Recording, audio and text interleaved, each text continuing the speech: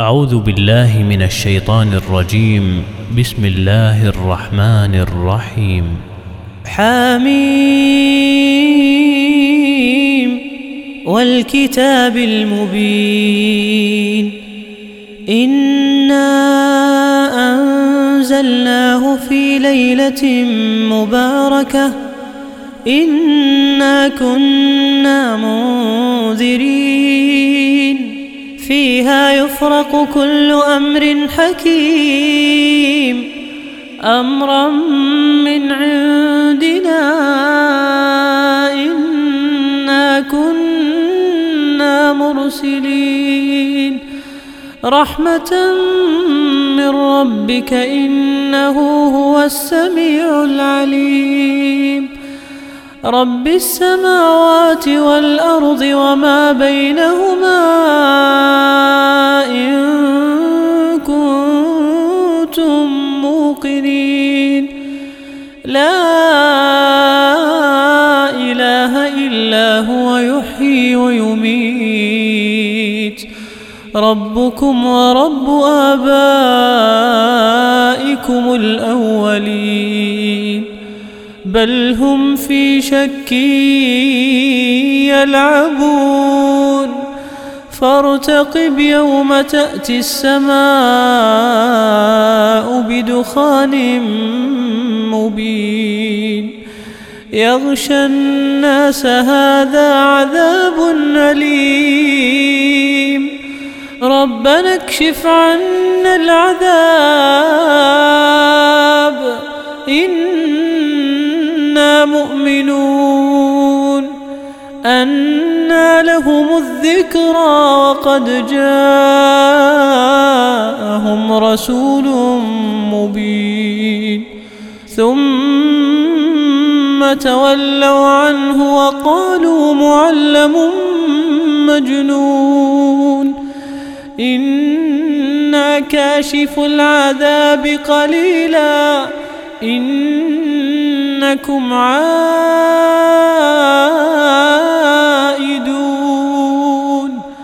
يوم نبطش البطشة الكبرى إنا منتقمون ولقد فتنا قبلهم قوم فرعون وجاءهم رسول كريم أن أدوا إلي عباد الله إني لكم رسول أمين وأن لا تعلوا على الله إني آتيكم بسلطان مبين وإني عذت بربي وربكم أن ترجمون وإن لم تؤمنوا لي فاعتزلون فدعا ربه أن هؤلاء قوم مجرمون فأسر بعبادي ليلا إنكم متبعون واترك البحر رهوا إنهم جند مغرقون كم تركوا من جنات وعيون وزروع ومقام كريم ونعمة كانوا فيها فاكهين كذلك وأورثناها قوما آخرين فما بكت عليهم السماء والأرض وما كانوا منظرين ولقد نجينا بني إسرائيل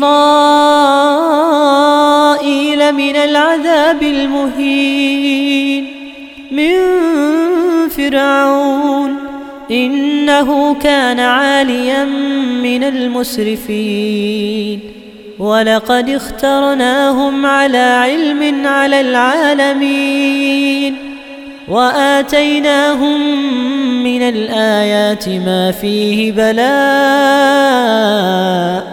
مبين. إن هؤلاء ليقولون إن هي إلا موتتنا الأولى وما نحن بمنشرين فأتوا بآبائنا إن كنتم صادقين.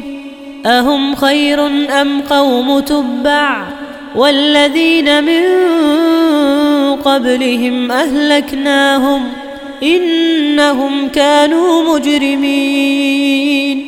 وما خلقنا السماوات والأرض وما بينهما لاعبين ما خلقناهما إلا بالحق ولكن أكثرهم لا يعلمون. إن يوم الفصل ميقاتهم أجمعين يوم لا يغني مولى عن مولى شيئا ولا هم ينصرون إلا من رحم الله إنه هو العزيز الرحيم. إن شجرة الزقوم طعام الأثيم كالمهل يغلي في البطون كغلي الحميم خذوه فاعتلوه إلى سواء الجحيم ثم صبوا فوق رأسه من عذاب الحميم ذق إنك أنت العزيز الكريم. إن هذا ما كنتم به تمترون. إن المتقين في مقام أمين في جنات وعيون يلبسون من سندس واستبرق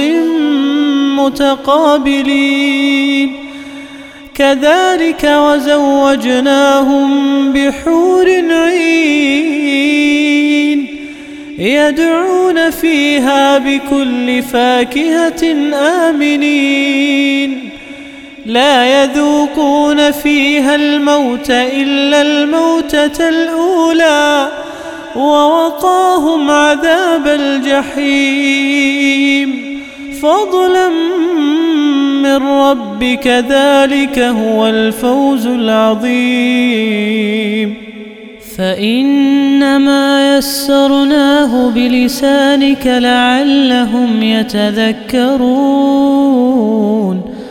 فارتقب إنهم مرتقبون.